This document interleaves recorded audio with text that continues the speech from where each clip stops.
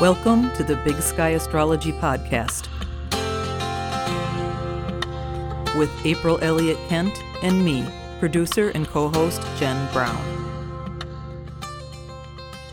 Hey friends, Jen here. Today is December 7th, 2020, and here with me, of course, is my friend who's feeling 100% healthy, astrologer April Elliott Kent. Hi, April. Hi, Jen, which we cannot say for you today. Unfortunately, no. I'm afraid. You poor thing, you sound just terrible. And you're such a trooper to be forging ahead with episode 59 of our podcast. Well, you know, I do enjoy doing this, so I wanted to. Well, and I appreciate that, but I know when you're not feeling well, everything feels like an effort. So I appreciate it. I think I speak for the listeners in thanking you for making this terrific effort. And I think I also speak for all our listeners when I say, please take care of yourself. Mm-hmm. We need you to be well. Yes, I plan to be well at some point in the near future. In the near future. Hopefully everyone can hear me okay. I'll boost up the volume on my end. Well, I told you before, it's sort of like podcasting with deep throat. Or do you remember Brenda Vaccaro, the actress from the 70s? Who was that? Oh, she was an actress, and she had this very husky cigarettes and good cup of coffee voice. You sound just a little bit like that today, like a very ill Brenda Vaccaro. Oh boy, we'll link Brenda Vaccaro in the show notes.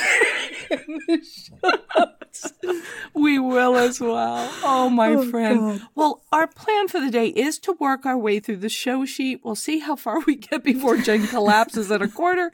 And I will try to do more of the talking than I would normally do. Thank you for doing the heavy lifting, pal. I appreciate that. That's perfectly okay. And you've got your fizzy water over there, so I love my fizzy water. It's true. We'll just see how it goes. Let's dive in, huh? Let's dive in. Tell us what's coming up first. Oh, my goodness. Well, this is going to be a supreme test here, Jen, because what? Do you know what we're starting out with today?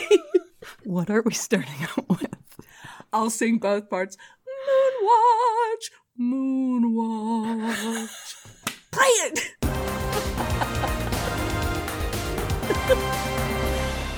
Thank you for singing both parts. Sure. I'll bet nobody can even tell the difference. You know, people tell me, my neighbor tells me, when she listens to the podcast. Note to self, one person. One person. Okay, so it's exaggerating.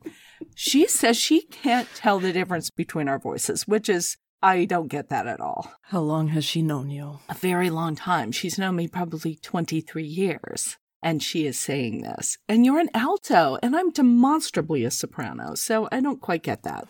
Anyhow, well, there is our Moonwatch intro. It's a little less vibrant today for being done by only one of us, but I know that you're there with me in spirit, Jen. I'm here with you in person, too. 2,000 miles away, but still close enough. Well, for our Moonwatch this week, we're talking about a last quarter moon in Virgo, which takes place on December 7th, a date that will live in infamy, at 4:37 p.m. Pacific time, at 16 degrees and 22 minutes of Virgo. Did that have something to do with World War II? It did. Mm-hmm. Yeah, of course. It was the bombing of Pearl Harbor. Yes. A date that will live in infamy. I just wanted to bring all of our listeners into our circle here. I know we do have some younger listeners. Sure. To whom that might be just as ancient history as the Civil War is for us. I'll link that in the show notes, too. Thank you. Yes. This is going to be a very link-heavy show notes this week. What Jen is lacking in voice today, she's making up for in links in the show notes. And presence. I'm here. And the presence. The present of your presence. I was just going to say, my presence is the present. It is a gift to have you here, my friend. Thank you so much. You're very welcome. So the last quarter moon in Virgo is on a Sabian symbol I like a good deal. It's called a volcano in eruption. And the Sabian symbol for the sun is 17 Sag and Easter sunrise service. I very much like that Sabian symbol for Virgo because we think of Virgo as this very cerebral sign, but it is an earth sign. And as you will know, if you have ever seriously annoyed a Virgo, they are surprisingly volatile when angry. Some say that the sign is associated with Vulcan, which in myth was the Roman god of fire, a blacksmith. And it is a very physical sign. And when it's angry, it really works like that volcano where the pressure builds and builds and builds and then bam. They don't have as long a fuse as Taurus. Taurus has a very long fuse. Virgo, because it's ruled by Mercury, it will build up a little quicker, but then bam. And it's usually a little surprising and quite intimidating when it happens. When I take these two symbols together, the volcano in eruption and an Easter sunrise service, it gives me a picture of a disaster and a calamity, but from that, something new is born. This last quarter moon also triggers the June 5th, 2020 lunar eclipse point. Why is that? Because the degree of that lunar eclipse on June 5th was about 15 degrees of Sagittarius. So this point at 16 degrees of Virgo is square that point, which is a crisis and conflict aspect. Whatever it was that you initiated in June, or whatever was emergent in your life and becoming evident at that point, because that would have been a full moon, is now at a point where it's time to resolve it. So what you're going to look for is where in your birth chart do we find Virgo, especially the middle part of Virgo and the middle part of Sagittarius. And that will give us a little bit of an idea of what's happening here. And Virgo is very much about the details. Mm-hmm. And Sag is very much about boundlessness. Yeah, it's about the big picture. Yeah, so tell us about that. Well, Sagittarius is the forest and Virgo is the trees. Virgo is very caught up in the minutia. And Sagittarius, that lunar eclipse, was about seeing the big picture, grasping that there is a bigger message, a purpose that we're striving toward that doesn't necessarily have to do with the little details of the day-to-day work. And now this is the time with the last quarter moon in Virgo, the finishing up has to do with sorting out those details. Nice. That makes sense? It does make sense. Now, the possible complication here is that at this last quarter moon, the sun in Sagittarius is approaching its square to Neptune, which happens on the 9th. And then it's trine to Mars on the 10th. Which means what for us? For us, the non-celestial watchers. Yeah. The sun in Sagittarius square Neptune, which happens on December 9th at 11:41 a.m. Pacific time, is about a crisis of self-confidence and a sense of purpose. It's how confident we feel in who we are and what we're putting out into the world in a creative way, or just simply the confidence that it requires to do anything in life. This is represented by the sun. I was talking to you before we recorded this morning about, my occasional existential crises, especially with regard to my career and so forth. I'm born with this aspect in my chart, the sun square Neptune. And you sort of start to get a sense of confidence in who you are and what your purpose is and what you're about. And then that Neptune undertow comes and just kind of pulls you under. And you kind of lose your sense of focus and your sense of confidence and personal power. So for everybody who isn't born with this aspect, this is quick. This is 2 days of the sun tangling with Neptune. But during this time, it's very possible that you might find yourself feeling a little less confident than usual. And 4 days after this, Mercury will square Neptune on these same degrees. Mercury's the messenger. Mm-hmm. So is the messenger getting a message from the sun? I think what the messenger is doing here, its purpose is to define who we are and to tell the story of who we are and what we want. And when it is square Neptune, we're also really floundering and really having to struggle to define ourselves, to not just figure out who we are, but figure out how to define it, how to express that to the world. Now, on a really basic level, it also means that Mercury functions will tend to be a little less clear, and it's a little like a Mercury retrograde, perhaps, with Mercury square Neptune. And that's on December 13th at 3:38 a.m. Pacific time. Okay. And I also became aware that Mercury is going to be out of bounds on December 12th. He's going out of bounds. You're out of bounds! When did we talk about out-of-bound planets? I think it was an episode where we were talking about Venus out-of-bound, Venus gone wild or something. Yes, I think you're right. I think that was the episode my parents were on. Hey, why don't you link it in the show notes? Hey, episode 22. Oh, you're very good. I was just listening to that the other day and listening to your adorable parents. Your dad is the cutest. His little chuckle. They're awesome. Yes, so that's a good episode for people to revisit because although we were specifically talking about Venus being out of bounds at that time, we also go into some detail about what it means for a planet to be out of bounds. And the Cliff Notes version is, it's a little bit unsupervised. It can act a little bit, I think, in a Uranian way, acting quite uncharacteristic for the planet itself. Which in Sag, people may be being more opinionated. It's the last thing we need. Well, I mean, to be honest. More sure they're right. Yeah, it is very much like somebody getting on Twitter, for instance, and having a real screed about things. Or the spokesman for a company who comes out and says something really off message. On a plus side, it can mean that it's a good couple of days to do innovative thinking.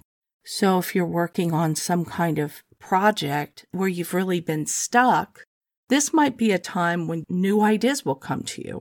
It's almost like a Mercury with Uranus aspect.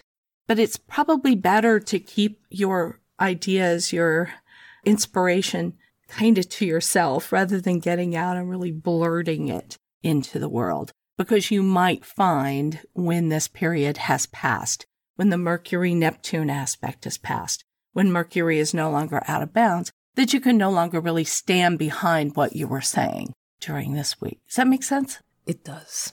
Excellent. So Mercury is square Neptune exactly on December 13th. Let's give that a day either side, so the 12th through the 14th. And it will be out of bounds for a little while through January 4th.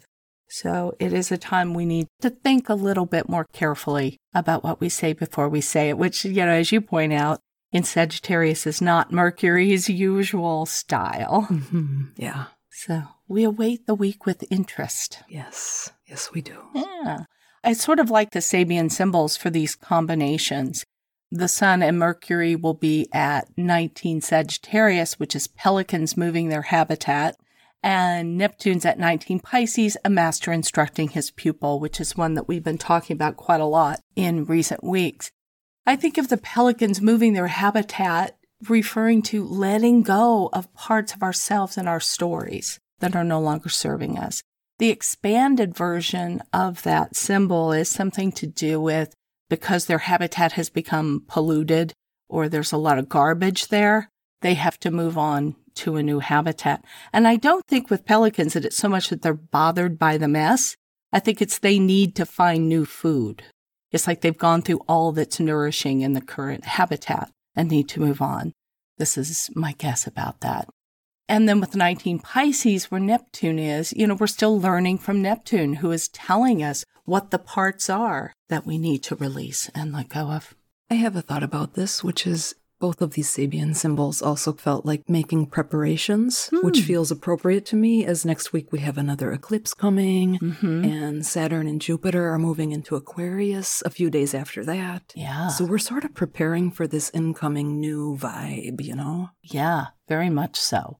That's going to be a really big solstice, as we will explore in our solstice episode. Indeed we will. Tell you more about that later. So always when you see these hard aspects to Neptune, I think you're right. It's about getting a clean slate. It's washing away what's no longer helpful or serving us. What's already dead, in our lives needs to now be released and let go of. The concept of non-grasping. Yeah, of non-attachment. Exactly. We'll be very zen this week. A Buddhist concept that I will link in the show notes. I love that idea. Please do. All right. Jem, we also have Venus sextile Pluto this week on December 10th at 3:50 a.m. And this will be an opportunity to attract power to oneself, perhaps. Venus is the element of attraction. Pluto is about power. And a sextile is an opportunity, an invitation to ally yourself with powerful forces. The Sabian symbol for Venus at this combination is that one we talked about at the new moon in Scorpio. It's the same degree. Crowds coming down the mountain to listen to one man. Yes, I remember that. Mm-hmm. That, to me, also echoes this idea of the opportunity to attract power. To get your message heard. Yeah. And to be accepted because of the Venus principle. Nice. Venus, as I said, is on the degree of the Scorpio new moon. And so a wish that we made then is now possibly granted, or at least there is some invitation or contact that we make with someone in the world that is ultimately going to help us achieve what we were hoping to at that new moon. So that was the Scorpio new moon on November 14th. Did you make a wish then? I don't think I did. I think I was too busy working. It was in my 12th house, so perhaps I made a wish that I don't remember. You made a wish in your dreams. I think you have to be careful when things are in the 12th house by transit because there is so much that you're absorbing and taking in, and you're not necessarily filtering it through your Mercury part of your mind. And it's easy to let unwholesome ideas or concepts form with the 12th house. So I should have been a lot more on it with the Scorpio new moon. I think that, as I recall, was not a terrible chart. There weren't a whole lot of big clashing aspects like there had been recently in some of our new and full moons. I think it was a pretty nice chart, actually. Mm-hmm. Yeah. Finally, we have the Sun trine Mars on December 10th at 10:02 p.m. Pacific. And the Sun also conjunct the South Node of the Moon on December 11th. The South Node's an interesting one because this is setting us up for the solar eclipse that comes 3 days later. Because eclipses are a function of the sun and the moon connecting with the lunar nodes. If an eclipse point is on the north node of the moon, we see it as being a harbinger of change that is moving us forward on our evolutionary path. Which is what we just had.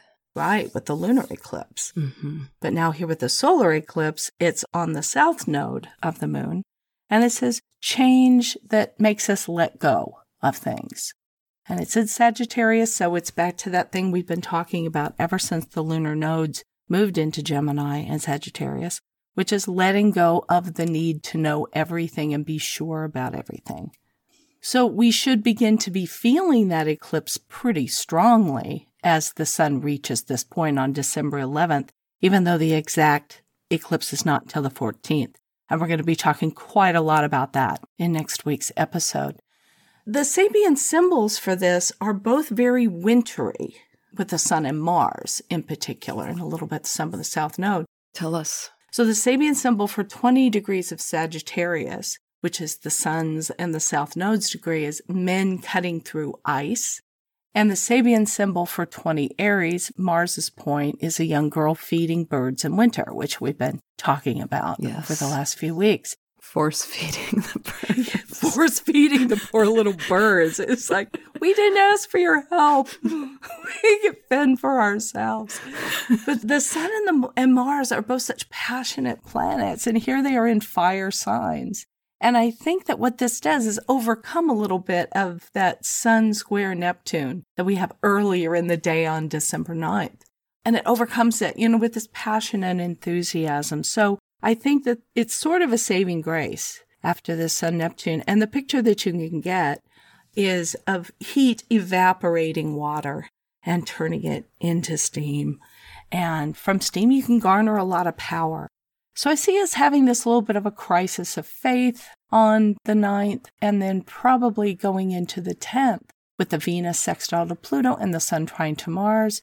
We regain ourselves a little bit. The wintry Sabian symbols are appropriate, for the time of year we're in, here in the Northern Hemisphere anyway. And I was thinking, why are the men cutting through the ice? You live in a wintry place. I could think of ice fishing. Why else would people be cutting through the ice? People cut through ice to do an ice sculpture. Oh. The St. Paul Winter Festival, and we have all these ice sculptures down in one of the parks downtown. Like Groundhog Day.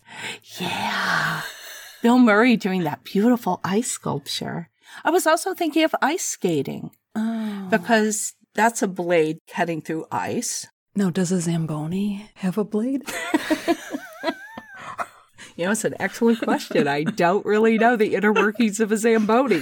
Why don't we research it and link it in the show notes? It's just fun to say Zamboni. It sure is. It is. Well, so maybe people want to let go through being artistic. Yes, possibly. And also, I think that Blaine Bovey talked about this as being a symbol that talks about sort of like cutting to the chase, just really getting to things.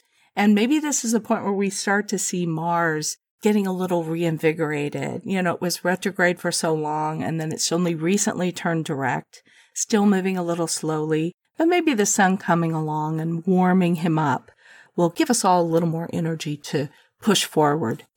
So then we have the young girl feeding the birds in winter. And I think both of these two to me sort of talk about survival in harsh seasons. And the fact that it's a trine just really kind of gives us kind of a new lease on life, even coming into this solar eclipse, which is not normally what I would think of with a solar eclipse conjunct the South Node. But it's a little bit of the feeling that I'm getting there.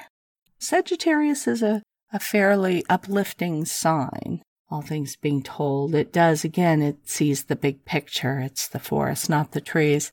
I love the image of Sagittarius being this lovely little wanderer out in, the wintry landscape and wearing his little backpack and looking at the stars. I mean, the night sky has been phenomenal. The last few nights here, for San Diego, it's been quite cool at night and very clear. And you get out on a winter's night and there's so much night in the winter and so many stars, and it's really beautiful. This is a good time to start thinking about what your journey is going to be. We're leaving one journey behind, Sagittarius South Node, and entertaining options for the journey going forward, which is the North Node in Gemini. Yeah. I like it. I like it too. Well, my friend, that is everything we have on the show sheet for today. Do you think we've done it? I think we've done it, so I'm going to unwrap a cough drop and put it in my mouth. You've earned it, my friend. You've earned it. Episode 59 in the can. Well, we thank all of you for listening to the Big Sky Astrology podcast and sending Jen your virtual cough drops and good wishes. Thank you, everyone. Yes. For better health. We give you a big hug. If all of you like what you are hearing here, please be sure to subscribe in iTunes or Stitcher or wherever you listen to your podcast. It seems to be the number one way to lift the visibility of the podcast so we can be discovered by new listeners. Leave us a rating or a review. We would love to have some new reviews in iTunes. That also gives us a little bit of credibility as people are looking around for new shows to listen to. And we hope that you will help us spread the word by telling a friend or sharing our episodes on social media. You can read show notes and full transcripts and leave your comments about each episode at our website, bigskyastropod.com. Thanks to everyone who gave us financial support during our September Podathon. Each week, we're thanking you by name. Who do we have this week, pal? This week, we are happy to give a Big Sky Astropod shout out to Sarah Friesen and Penn Gregory. Yes. Yay! That's right. I'm sorry. I forgot you could really yay. So, yay! Yay! My Gemini moon is coming in very handy today. Anyway, I don't have the pleasure of knowing much about Penn, who appears to be listening to us from beautiful London. However, Jen, you and I are both familiar with Sarah from her amazing illustrations that we enjoy on Instagram. Yes, they're beautiful. Yeah, I'm trying to remember what her handle is there. Sarah Friesen Art, or we'll link in the show notes. Sure we will. Because she's a fantastic artist. Her stuff is so charming. And thank you, Sarah, and to Penn for supporting us during the Podathon. We very much appreciate you both. And thank you for listening. Thanks so much. If you did not get a chance to support us during our Podathon, you can always go to our website, bigskyastropod.com, make a financial contribution if you'd like. If you kick in $5 or more, we'll invite you to our special episodes for the equinoxes and solstices. One's coming up very soon. Why are you laughing? Because I'm thinking we can use some of that $5 to buy you some cough drops. These things are getting pretty serious over there. Yes. All right, friends, that is it for us this week. Please join us again bright and early next Monday for that solar eclipse. And until then, keep your feet on the ground. And your eyes on the stars. Thank you for listening. To learn more about April Elliott Kent, please check out her website, BigSkyAstrology.com, where you can sign up for her newsletter, read her thought-provoking weekly essays, purchase her books, sign up for a personal astrology reading, and more. That's all for today. If you like what you're listening to, please take a moment to rate and review this podcast and hit subscribe to stay current with new episodes. You can follow Big Sky Astrology on Facebook, Instagram, and Twitter at Big Sky Astrology. Thanks again for joining us, and we'll catch you next time.